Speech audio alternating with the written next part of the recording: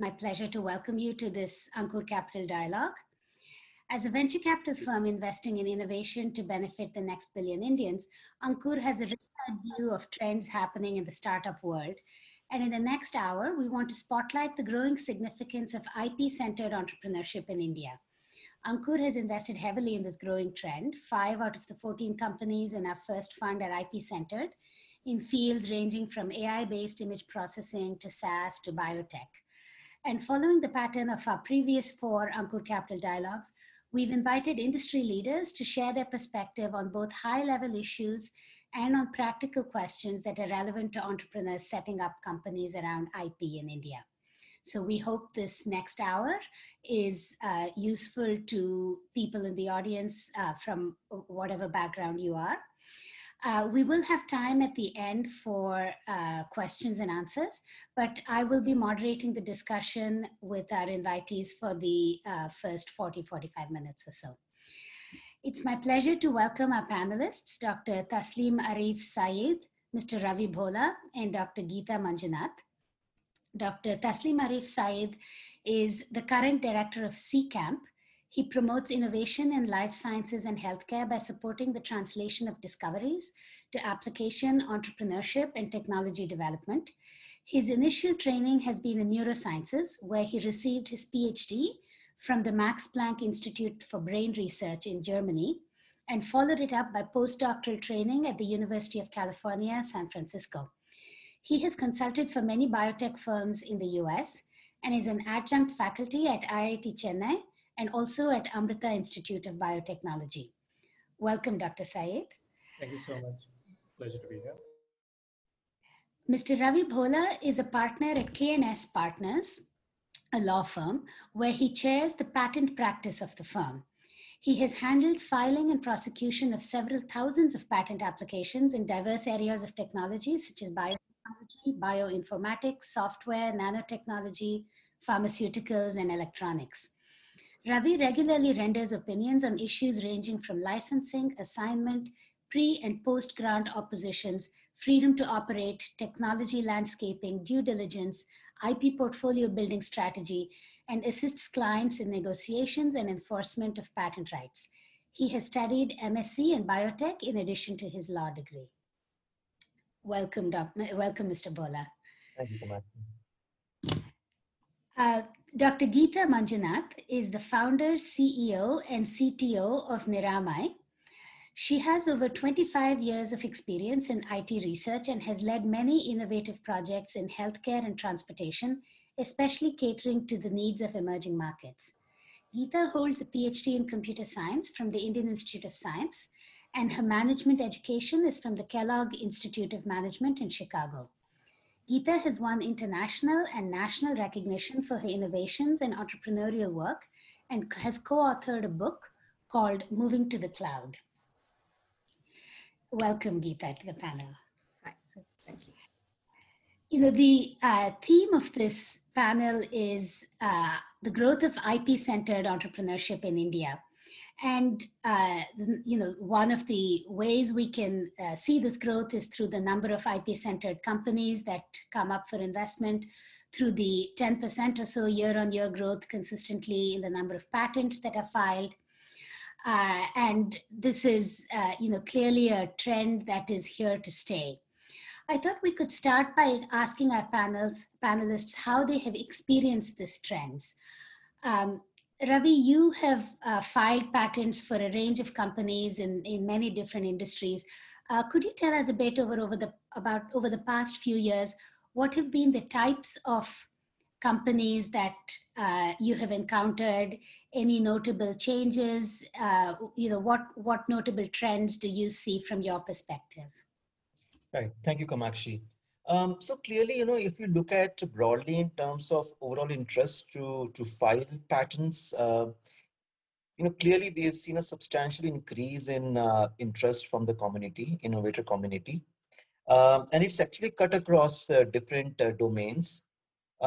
India has seen a significant increase in filing of patents, and a lot of those actually have come in from the domestic players, Indian companies. But of course, large size corporations also file quite a bit of patents in India. Now, in terms of domains, the two domains that are really massive in terms of filings and obtaining patents. One is clearly healthcare. And when I say healthcare, it includes pharmaceuticals and biotech, including diagnostics and also medical devices. So that's one big bucket where we have seen considerable interest and increase in filing of patents. Other big bucket, Kamakshi, has been telecommunication and software. So I would say these two areas are the largest pieces. But then of course, there are other aligned areas, for example, energy, especially green tech, for example, or some of the newer technologies around blockchain and ML and stuff like that. Those, of course, are newer areas. Their absolute numbers might be small, but the increase is substantial. So that's a very broad overview of the trends that we have seen in our practice and generally. And this is, I would say, it's not necessarily limiting to only India, but a lot of developing economies and even large size developed economies tend to have a very similar trend. Yeah. Thank you. Taslim, you, in your role as the head of an incubator, would also have a very good vantage point to look at the types of entrepreneurship that you have encountered, from at the very early stage itself. How have you experienced this flourishing of IP-centered entrepreneurship in India over the past few years? Yeah, thanks, Kamakshi. So I think as an organization, CCAM, which is supported by central government agencies, the role of CCAM has been to work as a catalyst, and one of our vertical actually also engages heavily with entrepreneurship and incubation. So that particular vertical has engaged with and worked with possibly more than 1,000 odd startups now, and have our own portfolio of 200 startups where we have actually funded them through different schemes. That has allowed us to see broadly the trend in terms of how things are shaping up. And in terms of entrepreneurship, while we work in the broad field of life sciences, we are definitely seeing a surge in terms of looking at building new science-based innovations and products rather than possibly, and with a clear understanding that it would not be just for a short-term local deployment, but a long-term global deployment. And that can only be done through a strong IP. So there is definitely an understanding, and that has become a norm to ensure that, because unless you do that, the investors for a long-term thing would not come by. And that is a clear sign that they have to work on it even if they go further down. So that is absolutely something that is people are working on, and they are growing on it. So there is, if you want to say, the trend has been that more and more people are now clearly understanding that in a field like life sciences or sciences, there is a need for an IP if you really want to build a long-term global enterprise. So I think that has become a crux in terms of a long-term play. Thank you. Geeta, you have built Niramai into a successful, well-funded company. Could you just give us a brief introduction to Niramai and what it does? Sure. So just to sort of also comment on the trends part of it, right? So I think as a startup as well, it's very important to keep that sort of the deep tech nature of it and keep the differentiation, right? With innovation, you actually get the market differentiation, be it at the startup level differentiation or even at a corporate level. In my previous organization, for example, you see a special trend towards focused R&D activity, right? So for example, there are so many corporates, multinational companies starting R&D labs in India, for example, right? So the reason for that is, creativity and innovation has become a key way of getting market differentiation. Just the process innovation and so on may not be just sufficient. There should be some deep tech differentiation that keeps them going, literally, even for business as usual, not just sort of, in future, but also this. So I think that coupled with, very smart minds in India, right, you'll see a lot of focus on the innovation piece. And talking about Niramai, yes, we have I believe invented a completely new method of detecting breast cancer using thermal imaging and artificial intelligence. We're very thankful. Ankur is also one of our investors. I'm sure the 9 patents that we had already filed at that time. Now, I mean, I'm very glad to announce that we got the 10th US patent granted today morning. So it was like awesome for us. So we can claim 10 individual ideas, gone through the full cycle and patented within all the technology that we have built at Niramai. And so our method gives not just a technical differentiation, there is also usage differentiation. Ours is radiation-free, non-contact, non-invasive. So it makes it very easy for screening women at large population as large scale screening, as well as provides a differentiation for enabling detection of early cancer in women under 45 years of age, which is also a huge gap, right? So in the usage as well, there are several gaps in breast cancer screening that this new innovation can address. And so we've learned a lot, as a startup trying to sort of cover ideas under patent, as well as corporate, trying to sort of go after patenting and maybe some organic growth to make the company itself as a whole very creative and innovative. Thank you. That's wonderful. So, the sort of one obvious question is, you're an innovator, and I know we have innovators in the audience at a range of stages, starting from the ideation stage all the way to founders with companies that have gotten funding and are ready to soar. Maybe we could, so one question that's important to ask is, if you have an idea at whatever stage you're in and the IP is the key part of your company, what strategies should you keep in mind at a practical level, starting from the ideation stage and at each step along the way? Perhaps we could start with Tasleem, since he has seen many companies at the very beginning itself, and what are your views, Tasleem, on the advice you would have for entrepreneurs to keep in mind as they start building their companies around an IP? So I think I can share my thoughts, and I think hopefully the entrepreneurs can take those thoughts when they build their decisions. But I think it is very important to have a clear path and how they are seeing themselves growing the enterprise. One of the very good thing about entrepreneurs and science-based entrepreneurs is enthusiasm, which is absolutely infectious and something that one would like to work with. And to make those that enthusiasm work, you will have to build a strategy. So it's a productive way of going forward.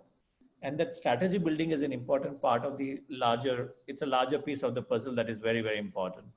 One should be very clear in terms of how are you looking when you're building enterprise. Are you looking as a technology building enterprise, or a product building exercise, or a service building exercise enterprise? And I think a lot of people get possibly a bit lost in this 3 paths. There's a service, you can do the same with the service, you can do the same with the product, and you can actually do the technology licensing as well. Now, but why do you have to always, flip-flop between the two, rather than you have a clear path and you have your thought process? And that is not clear for many people. Many times, many people, while they are phenomenal developers of the technology, they end up thinking of taking the technology all the way, that is the product stage. And that is something that as an IP version, they have to understand whether productization is crucial for them, or a better strategy is to actually take the technology, take the IP, and then work with somebody who's better in the productization. So these are very important aspects in terms of strategy. And the case by case, it would differ. There is no single rule applies to all. So they would have to understand which field they are in and then apply to that and then build on it. So that is my thought, because without this strategy, what happens is that you are, it's like you are building a kind of, you're applying the field, not knowing exactly what you want to do. The idea is that right now you're applying, and then you will decide whether you will put this seed or that seed, Then you will decide I will take to product. And that is a very ad hoc way of building it. You should have a clear understanding of this is where I'm going, this is what it is. Of course, if there is a need for a pivot, you should pivot, but I think you should have your plan very clear. So I think that strategy, that is inbuilt IP strategy. IP strategy is where are you going to be the final producer? So because that will decide everything in terms of how you want to protect it, right? How do you want to protect your IP? So I think that strategy would be very, very useful. And I'm sure many people are doing it. And I think it should be done more across. Thank you. Ravi, how would you take up from what Tasleem has just said? So, what are the patent and non-patent legal strategies that entrepreneurs should keep in mind when they're at the ideation stage? Right. So, I mean, I fully echo the sentiments of Tasleem that that kind of clarity of thoughts is so very important at the early stages of a startup. Having said that, also we know that often the direction in which startups start their journey, it goes through a roller coaster ride in terms of as you talk to more people around, your idea gets pivoted to some extent as Tasleem talked about. Now, uh, our observation has been that the companies that have at the early stage of the ideation have looked at IP and have made an attempt to build some, not only on the strategy side as a long-term strategy, but also tactical moves that they need to make at the early stages are so very critical. So for example, I may have a great idea, but is there anyone already who has already worked on that idea somewhere in some other part of the world? And if yes, to what extent they've been successful? What challenges they faced? Can I offer a better solution? So, like differentiation element that Geeta also briefly touched upon is so very critical. So, therefore, I think understanding the entire landscape of the kind of IP that exists in the area of interest that the startup may have, uh, differentiating whether my ideas are patentable or not. If there are borderline cases, can we add more value to make them stronger patents? Often we see situations, for example, the law of the land, and that's pretty much the law across the world now, is the filing of the patent application is so very critical. The one who files the patent application first gets everything. The guy who files a patent application second for the same invention gets nothing, which means rushing to the patent office and filing the application quickly the moment you have a good idea is so very critical. Now, fortunately, patent law provides for options like a provisional patent application to simply flag the idea, and then you can build upon that idea further by way of more experimentation. So some of those options are available under the law to help entrepreneurs at least you know, block the date to be the first filer or first creator of an idea. Other challenge, so therefore early stage engagement is so very critical. Another element where we believe young companies can do better is that the concept around freedom to operate. So even if you get a patent granted, but if one of the components of your patent or solution is somebody else's proprietary item or somebody else's IP, then you may still need to get into a license deal with the party who is owner of that component in your finished solution so that you can monetize your IP or commercialize your product. So that kind of awareness is so very critical at the early stages for the young company so that they can invest their time, resources, and energy judiciously. Yeah. Thank you. And Geeta, as someone who has, walked on this journey yourself, can you tell us how you took your decisions and give us examples of what has worked for you successfully at the time of going from ideation to setting up the company and strategies? Sure.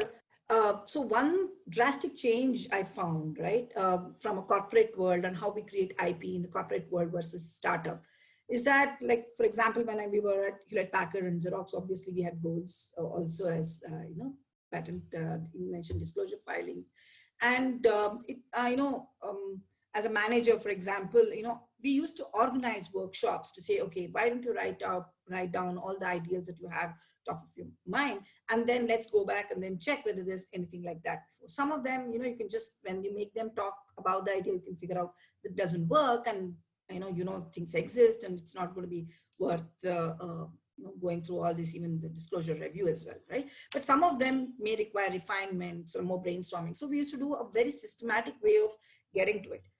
In a startup, I guess in the early stage, like Dr. Taslim mentioned as well, we have to decide before, right? Whether you want to be a deep tech startup or a technology-oriented startup, then we better have a plan for covering or figuring out what is going to be that idea differentiation. And when there is an idea level differentiation, it better be covered and put in the name of the startup. So it also obviously, I guess, benefits in the valuation and so on and so forth, if not anything else, right? Now, in the startup world, initially you will have to sort of get onto the board and then say, what are the areas where we have new ideas? And I think Mr. Ravi also referred to it as to, is there a like freedom of operation? Basically, you look at what is the fencing, like, what is the broad area or the segment? Let's say if you say thermal imaging based breast cancer screening or cancer screening, are we going to say like for whole of cancer screening, for whole of different type of health abnormalities also do you want to catch, or only keep it to breast cancer screening? That is also a decision. Once you decide what is the scope in which you want to operate, then figure out sort of where are your ideas, and can somebody else sort of come up with an alternate methodology, not use your algorithm, but they sort of do that, and then can they build another product? So this kind of sort of strategizing the areas where that require patenting, that is one exercise you will do.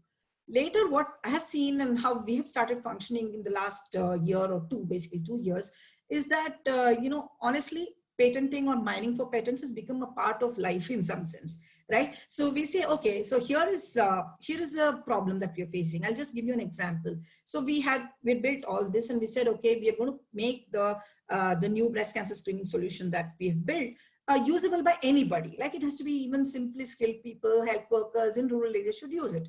So we gave the solution to them. We were watching from the cloud whether they're doing the right thing and so on.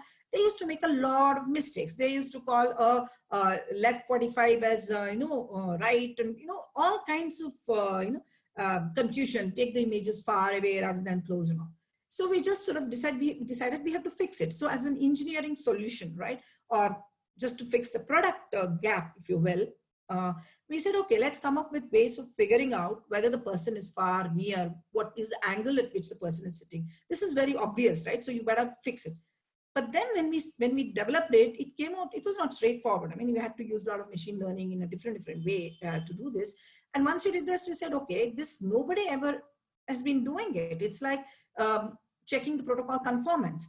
Then, so what we did was, before the release, we actually now started putting a face where we say, is it worth patenting? Like a feature that you're releasing, is it worth patenting? If so, quickly do an invention disclosure, go for patent application, only then do a release, right? Otherwise, you do an internal release and all. So we make this very consciously. I've had cases where people had already put it in the release cycle. I said, put a flag, disable that option for all of the external customers, because once you leave it, you cannot. So it's become almost like a way of life now. And it feels good because you're not doing it for the sake of patenting, but you're actually inventing because you want the solution real, right? And just in this pre-processing, we have like 5 different applications, right? So this is how we function. Yeah. Thank you. What about jurisdiction? There are many different places where you mentioned freedom to operate, Ravi, in different geographies. And you mentioned also the geographies that so do you have comments on how to choose which jurisdictions to file in? It can become expensive to, file in various jurisdictions. And Geeta, as you have, I guess as of today, 15 plus patents at Niramai. Can you comment a bit about how you chose that trade-off? Yeah, sure. So basically, sorry, well, Ravi, okay, fine. Anyone can pick. Yeah. Okay. So we initially filed in the US, and we got a foreign filing clearance to do that. But now, of course, we start with India because obviously we have an economic advantage of doing first in India, and Mr. Ravi can correct me, we have about a year to actually do a PCT application. And so you can actually decide where else do you want to file within the next year. And once you do the PCT, you have almost like 30 months to actually decide where else you want to, which other countries you want to cover. So we've gone through this cycle. So what we did was, it's like the patent covers the place where you want to manufacture and where you want to use, right? Two places. So you want to identify which are the prominent places where you would like to sort of cover, or you expect your solution to be used. So we said, yeah, sure, we were to cover some Asian markets. So Japan, Singapore is two things we covered in Asian region, of course, India and China also. And then US, for sure, every patent finally goes to US within a year, right? And then and then the Europe as well, right? So these are the areas we have covered. We looked at other, African area and all that, but there are multiple reasons why you can't do it in every country. One is it's a cost of patenting itself is an issue. And also what we have taken the decision, and I hope it's the right thing, is because you always have to sort of compromise and sort of look at different aspects and balance out like the cost versus doing the action. So what we did was, instead of all the 10 patents being filed again in different countries, we chose 2 or 3 of the core ones, which if infringed, without infringing, people cannot build our solution. So we got these, we don't have to cover all of it everywhere. So we actually sort of made 2 or 3 of these only filed in different countries. So we've taken a combination of these approaches. In some cases, when you start hearing office actions, you start hearing, rebuttals. Essentially, you get reviews saying, okay, there are some other one like this, you have to modify. Sometimes they say you cannot do diagnostic software as a patent, so it has to be only a method. Instead of a method, it has to be a system, and all of those things. When we're getting these kinds of office actions one after the other, you decide, how far are you going to, fight and for what, right? You could also abandon in between. Also, purely from an economic, because every office action also costs quite a few lakhs of rupees to fight this, right? And so we've taken, especially COVID time, we sort of abandoned a few patents also, because, if it's not worth fighting, we don't want to fight. Yeah. Just to supplement, what Geeta mentioned. So clearly, observation we had from startup community, particular cut across technical domains. They tend to start with India if they are based out of India, considering the R&D is happening in India, their team is based out of India, and generally, as Geeta also mentioned, then US, of course, is an important jurisdiction. Either because it's a big market, or also because your investors are based out of US, or they want to see a scrutiny of your patent application at a higher level of scrutiny. And US tends to have that way slightly more rigorous scrutiny of the patent application before it matures into a patent. So in that context, it's a validation of the science and the language and the claims and everything. So that way, we've seen startups going for India and US. And as Geeta rightly mentioned, PCT is again a very common trend we see because that gives you an option to add more countries in due course of time. And for startups who could always be short of resources, want to manage their resources judiciously, it does help to, stagger your expenses and wait for how the product is shaping up or technology is shaping up before you commit yourselves to multiple countries across the world. And also we have seen, as startups evolve their ideas and solutions with time and pivot wherever required. It's not a bad idea every once or twice or once in 2 years, you review your portfolio, prune your portfolio if required to make it more relevant to what you are doing in today's context. Because if you have a very large size IP portfolio and a lot of that is not something that you're going to use anytime in future, then often some of these IP portfolios can become like a white elephant.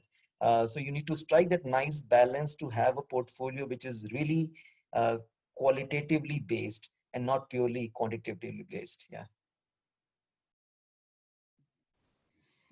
Tasleem, would you have anything to add on how you advise the companies that you mentor and that are in CCAMP on patent strategies, legal protections for IP, jurisdiction, and so forth? So I think luckily we have experts like Ravi who has been one of very good supporter of CCAM innovations and startups, who comes in as a mentor. And of course, K&S has been working with CCAM for last 10 years very closely. So that allows us to utilize the real experts who actually see the nuances of that and mentor them when the startups want to engage. So Ravi, whenever his time allows, he sits on our mentor panels and engages with startups and not only indicates specific things but give a broad outline of that. Other than that, of course, we continue to have a dialogue in terms of, very importantly, that if someone is building a product, where are you looking at? Because with time, every patent becomes very expensive, and this is a huge cost for anyone to maintain. And it's more so in early stage startups where if you are maintaining one startup, and if you pick 5 geographies, it more or less becomes your 50-20 lakh cost you are trying to maintain that. And that's very difficult if that's unfortunately if that patent is not actually being utilized. It becomes a very difficult affair for somebody to build it. So those aspects in terms of assessing early, letting the patent which is being filed but not possibly making sense, to suggest that let's have a follow-on or a parallel IP strategy to actually build on something like that, so that you are not stuck to one IP that you filed and you thought you were very passionate about, but it may not give you the outcomes that you actually thought. So that a kind of a peer level dialogue when you can sit down and discuss is very important, because those dialogues do not happen in textbooks or in any other way. It has to happen largely in person, where you can sit down and discuss with them. So that's where we come in to engage those and suggest a few other things. Thank you. Um, we've touched upon the idea, the reality many times that resources are a constraint.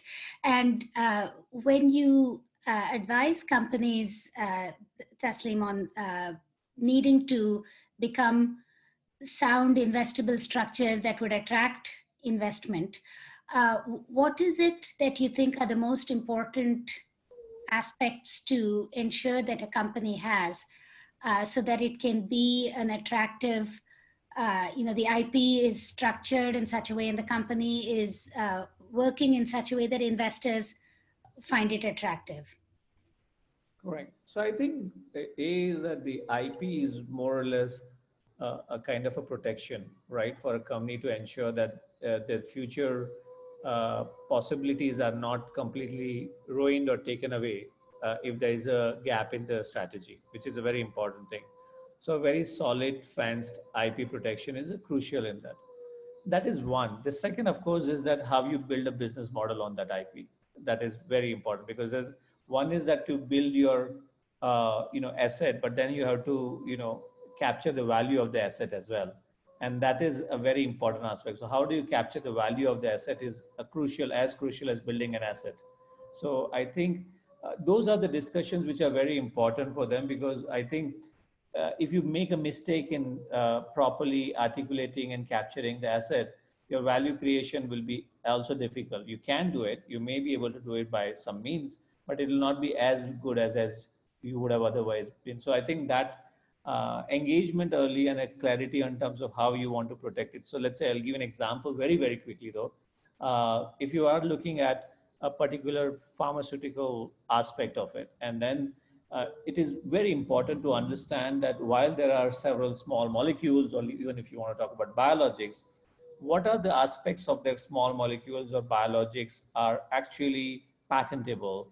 What is the way to write those patents or claims rather?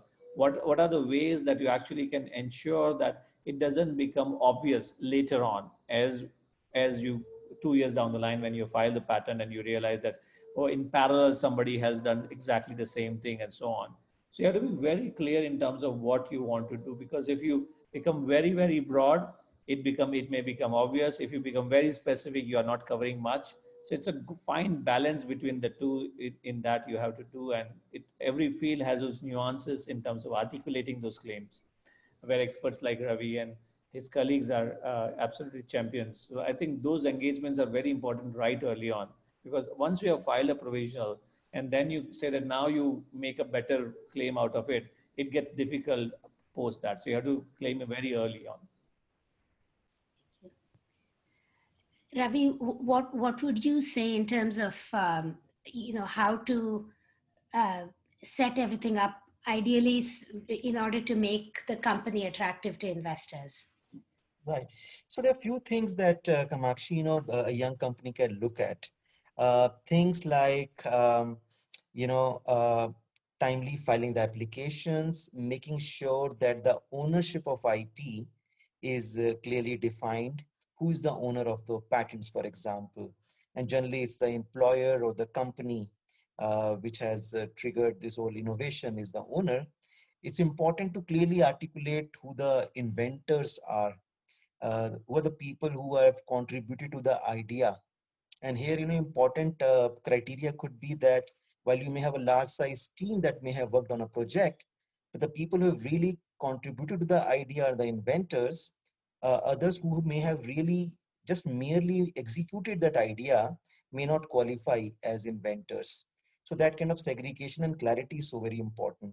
Also, often we see, Kamakshi, that in young companies, when you have interns or students who come in for short duration, you have to see to it that whether they have already some obligations with their other academic institution or with another company where they might be working and have come to you for a short internship, because there could be conflicting IP ownership issues between the institute and your startup. So that kind of a conflicting situation needs to be avoided and or addressed. It's always good for a young company to of course, in terms of IP, not limited to only patents, while we focused only on patents, but there are other forms of IP also, which are so very critical.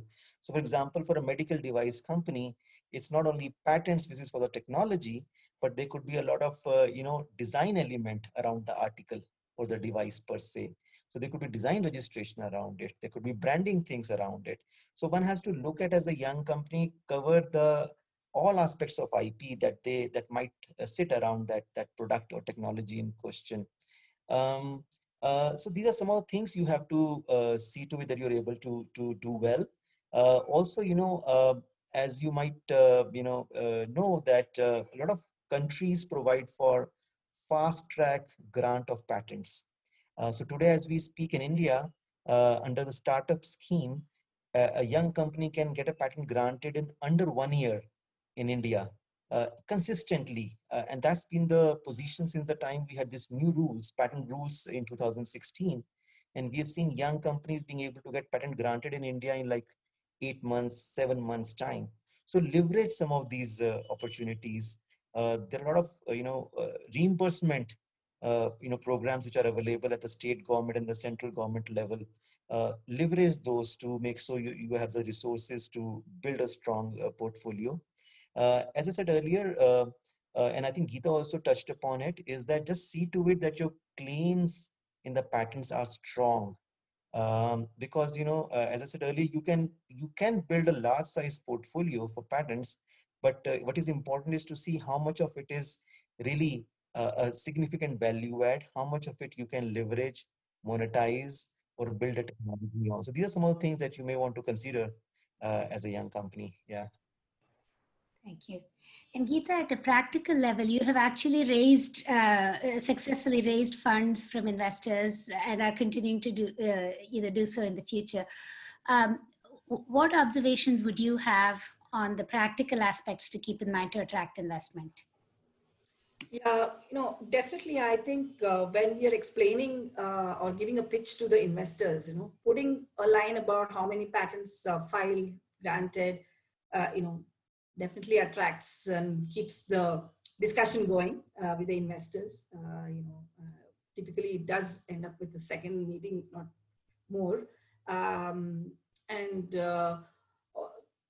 in the pitch deck, we always have one slide reserved for the list of patents with numbers, to make it more authentic as well. And even in the due diligence, right, we have had our investors, both at the seed round and the Series A round, right, go into our we used to have at least 2, 3, 4 hours of due diligence just on the patents, right? And we used to give the numbers. They used to put IP legal team around these numbers. They used to do the homework and come back and say, okay, here we found it even externally, right? That there is a validation that what you've said. And then a few discussions about exactly what does it cover, what aspects does it cover, where is the the freedom to operate aspect of it that Ravi brought in, right? All of that, we've had several discussions just on the IP. So that clearly shows that IP did form one of the primary parts of why we got such marquee investors, including Ankur Capital here. So just to sort of add to some of the things that we take care of beyond just sort of filing and so on, right? As an early stage company. And one of the advisors told this to us initially, where they said, okay, whichever discussion you're going in, go with an NDA. Even if you think you're not going to discuss your ideas, go with an NDA. You don't know what question, because as Taslim also mentioned, right? There's a lot of energy and enthusiasm in the startup entrepreneur, essentially, and the team and so on. So when you get into a room, you don't know where to, you don't know where you will go and sort of, blurt out something, because you want to impress could be the investor or any investor. Usually we have a free conversation, but in general, it's the potential partner and all that. So even, for example, we are sharing only a published paper, which is not easily accessible. It is available and, for a fee or something. We will always ask for an NDA, right?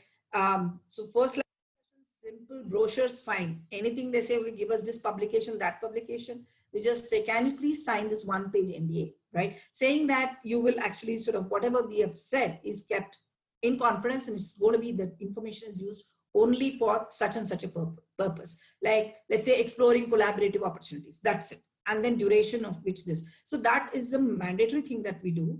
We have lots and lots of NDAs. I don't know what we're going to do with it, but it's there, right? So that, at required time, it comes up.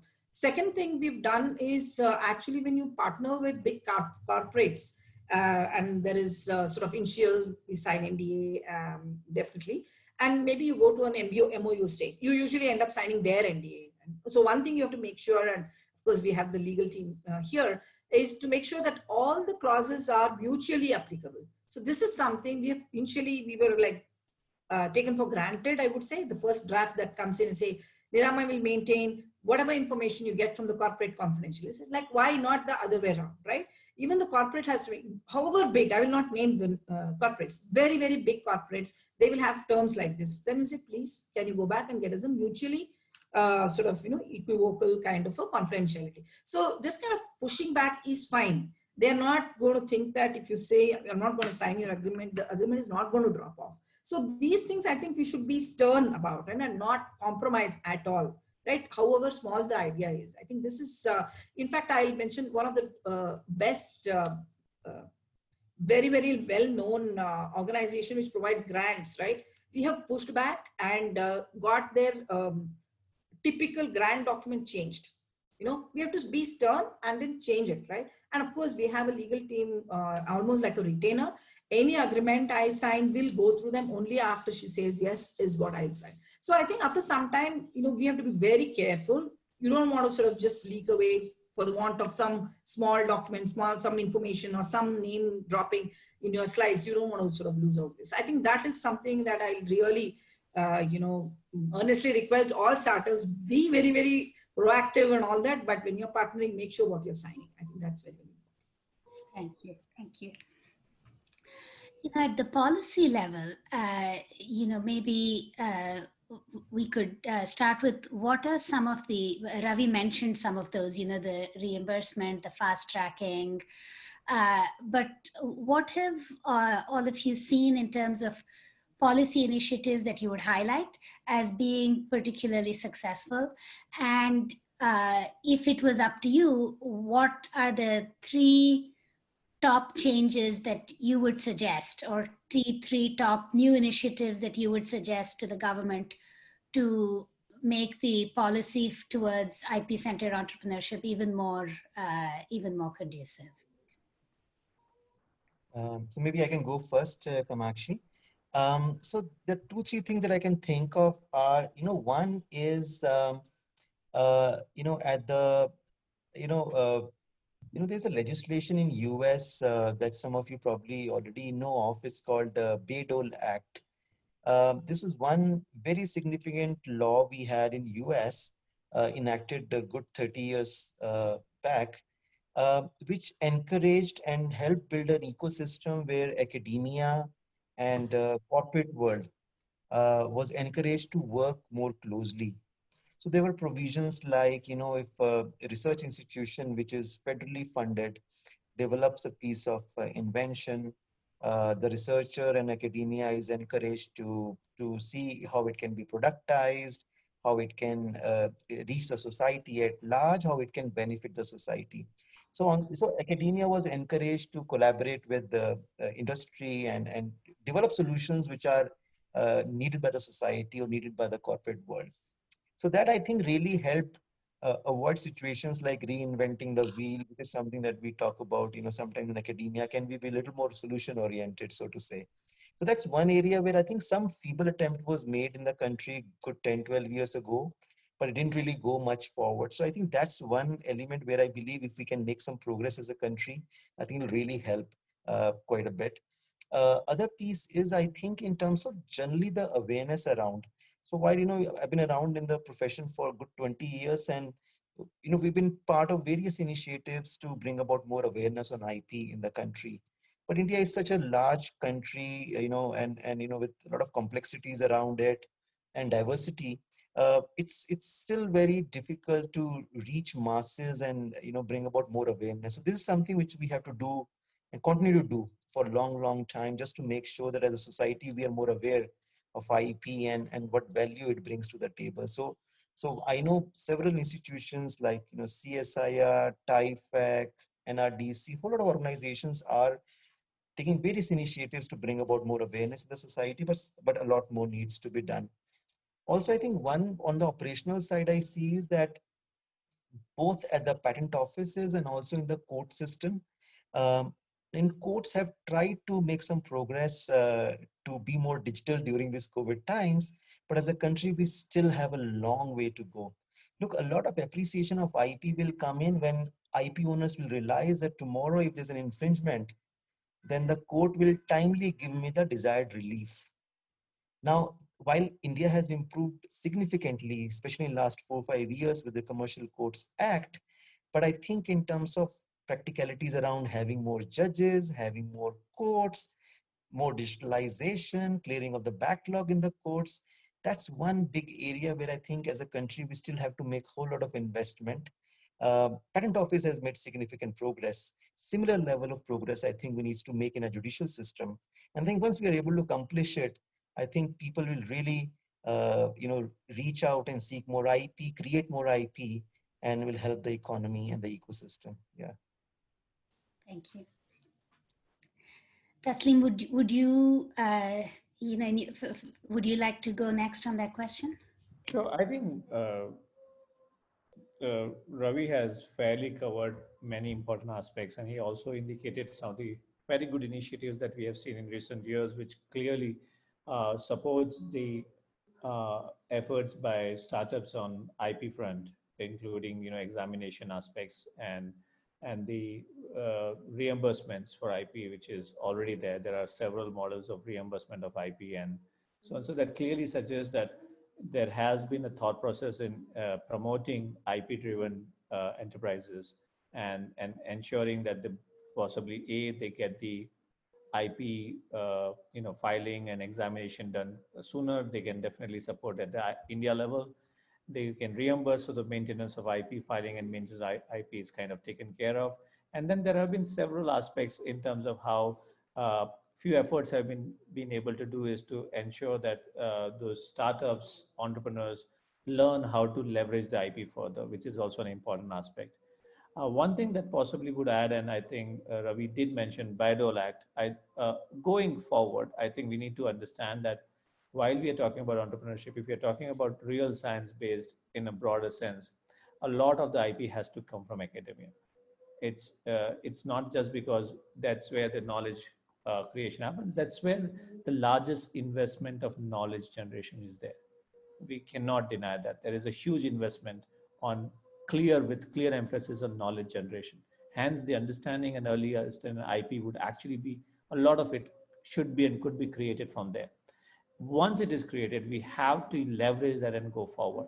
So the connect between the entrepreneurs who not only are developers, but also leveragers and utilizers of the IP, that connect has to be much more strongly done, which actually Bayh-Dole Act has been very well done because of the, giving the incentives to the inventors and giving the incentives to the institutes, which was a main constituent of the Bayh-Dole Act, was very clear.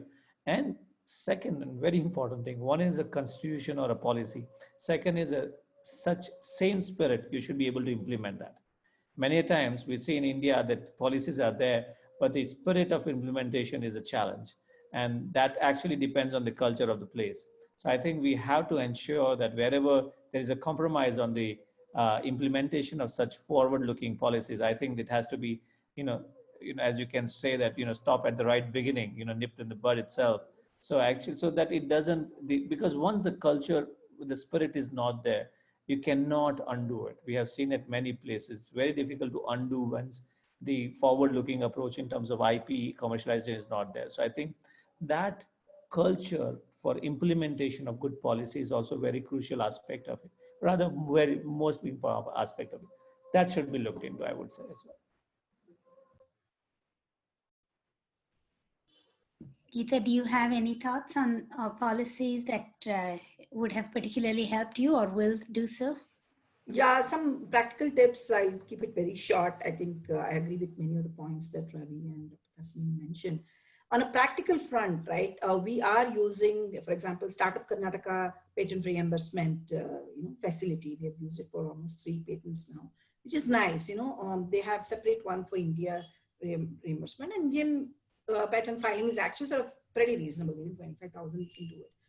Whereas this other one for other countries. So there I do have a request. See what Karnataka Startup, for example, allows, or it's the same for Startup India, I believe, is that they allow us to claim up to, I guess, like 5 lakhs or something. You can choose one country and you just stick to that one country, only one country, right? So so you basically end up choosing the costliest country and cover it. But it doesn't mean that, you're not spending for the other countries. And it's not just for filing, like, there's these multiple office actions I briefly mentioned till you actually get to the grant. There's a whole lot of cycle and you kind of keep on burning. Some of these countries like Germany, you have to anyway pay like patent maintenance fee or something like that, even though, there's no examination happening and so on and so forth once so these things happen. So if they can actually allow us to, cover more than one country within the same budget, or at least, have parallel, not restrict us to file only in one. It'll enable one idea to sort of go to multiple places, right? And actually do the coverage internationally. I think that that help will be very, very useful. And another small, again, practical thing is that, we have several organizations like BIRAC, I guess CCAM, all of them, providing grant for research. I don't know about CCAM, but basically I see that one of them is already saying, okay, if you're taking this grant, some equity, some IP licensing, there is a rider attached to it.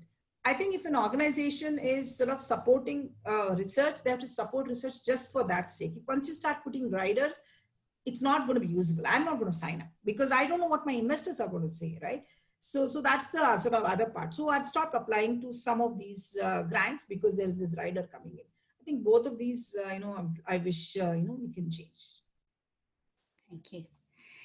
So, we've taken the bulk of the hour, but we have many audience questions that have come in. So perhaps if we could just go over by 5 or 10 minutes to turn to audience questions, and I would be grateful. So the first question that we have is, how are Indian startups gearing up towards commercial aspects of IP, like monetization, licensing, IP valuation, securitization, tax credits, and IP enforcement? Any success stories which the eminent panelists can share? I'm just reading verbatim from the question. So any success stories, possibly we cannot cover all of these aspects, but maybe one or two. So two elements here, one, of course, some of the aspects, right? For example, patent valuation or IP valuation, which is like a stepping stone towards licensing in, licensing out, and commercialization. So we've seen a whole lot of interest in last 2, 3 years around inquiries we receive around patent valuation. So that's one kind of an indicator that the people are looking at, leveraging this IP in different forms or shapes. Some of the companies we've been working very closely with startup ecosystem for many years now, and some of the companies like SIGTuple, 18 Porous, a whole lot of companies actually at CCamp. Tasleem has built this fantastic institution which is able to, act as a bridge between academia and industry in that sense. If you see, there are lots and lots of success stories at CCamp. So I think Tasleem might be, very well placed to identify some more examples here. Yeah. Tasleem, any thoughts? Yeah, so I think I better comment. Thanks for that segue, though, Ravi, and kind words. I would say there have been many. So I'll give you a very quick examples and try to be quick as well. Ravi mentioned 18 porous, which is a phenomenal example in terms of small molecule based work for Niemann-Pick disease, which is actually a rare disease. And company knew exactly that they want to build something for that disease, which happens to a very, very few people, but it's a rare disease. The strategy one should look at very quickly. It was a new molecule, but for an orphan drug or a rare disease, you have actually a short regulatory and early approvals. So they build that molecule so this was supported by CCAM from the early idea stage, and they licensed it for a total licensing deal uh, completely for 125 million. And this was done in a couple of years, more or less, as you can see. And this is completely new, young entrepreneurs who looked at it. And we are talking about a molecule, small molecule for a rare disease. This is a very good story in terms of IP. If I take a device very, very quickly again, there are people who have actually now devices which are US FDA approved for supporting one of the most fatal condition in ICU setting called ventilator associated pneumonia, which is actually we are seeing today as well in COVID times. When a patient is on ventilator, they actually get into pneumonia because of the secretions of the saliva that happens, which actually rather than going to your gut, it goes to your lungs, causing pneumonia, which actually becomes very, very fatal. And old age, it is absolutely, those numbers are really very, very scary to see. They have built this new device which prevents this pneumonia and saves lives. This is now a US FDA approved device right now being used by many states in India for COVID situation as a ventilator associated to prevent that. Has been really a phenomenal journey, completely based on a design engineering based intervention in a healthcare device or medical device. There are many more examples. I will not go into it, but these are the strength for all of them have been their ability to pick a clear technology space, build an IP, and commercialize that. Thank you. I think we're at the 1 hour mark and we have quite a few more questions, but we may not have time to address all of them. Maybe I'll just take one or two more. The one is, which is a fairly simple question, but I think a difficult one to answer. How do you assess the strength of a patent? And maybe that we should ask Ravi first, but the others may also have points of view on that. So see, the heart of a patent is the patent claims. So if I have to look at the quality of the patent, I look at the claims. And of course, if it's a granted patent or a pending application has a bearing. And then I look at the freedom to operate, whether that exists or not, how crowded that tech space is. So these are some of the early indicators to figure out how good or bad the patent is. There's an assessment that vast chunk of granted patents are not really valuable, either because the claims are not really meaningful, or technologies have become redundant, or things like that. So I think it's very difficult to identify good, solid, valuable patents. But these are some of the criteria that I look at when I look at a patent. Yeah. Thank you. So, we have many more questions, but I think we've actually covered most of them in the course of the moderated discussion itself. So thank you to those in the audience for asking all of these questions. We have received 14 questions in all, but scrolling through them, I think many were covered almost entirely head on, or most of the question was answered in the course of the conversation we've had so far. This has been a fascinating hour for me, and I hope for everyone else in the audience and for the panelists as well. We've learned that creativity and innovation is key now. It's, the wellspring of activity is actually creativity and innovation and discovery. And that is a very heartening sign for the continuing trend towards IP-centered entrepreneurship. Tasleem mentioned that, Geeta pointed out that patenting has become a way of life, and throughout the conversation we learned about all of the different antenna that you need to keep up to make sure that you get the right kinds of patents in at the right points, make sure that you have NDAs, make sure that you have a clear path. As Tasleem mentioned, when you plow the field, you have to know what it is that you're planting, but of course, keeping yourself open to pivots. Ravi mentioned many of the policy changes that have started with the 2006 patent rule, but also, the importance of having the right culture of implementation, IP awareness, and extending the scope of some of the schemes that the government has had. And lastly, I think a very important point that we touched upon was the importance of academia industry collaborations. The fact that basic discoveries still will come out of academia because that is, the natural home for them, and what needs to be done at a policy level and a practical level to make sure that those discoveries reach commercialization in an appropriate way. So it's been a lot of things that we've learned from people who, we couldn't have come up with better people to address these questions than Ravi, who knows so much about the rules, the policies, and also the practicalities of setting up these protections. From Tasleem, who has a bird's eye view on how entrepreneurs work across a range of styles and what are the trends that are the most important for them to keep in mind. And from Geeta, who has actually walked this path for her own company successfully over the past few years. So thank you very much to Ravi Bhola of KNS Partners, Tasleem Arif Saeed of CCAMP, and Geeta Manjunath of Niramai. It's our pleasure at Ankur to have welcomed you to this panel, and we look forward to many more adventures together. Thank you very much. Thank you so much. Thank you so much. Thank you so much. Enjoy the panel. So much for having us. Thank you. Bye-bye. Bye-bye. Thanks. Bye.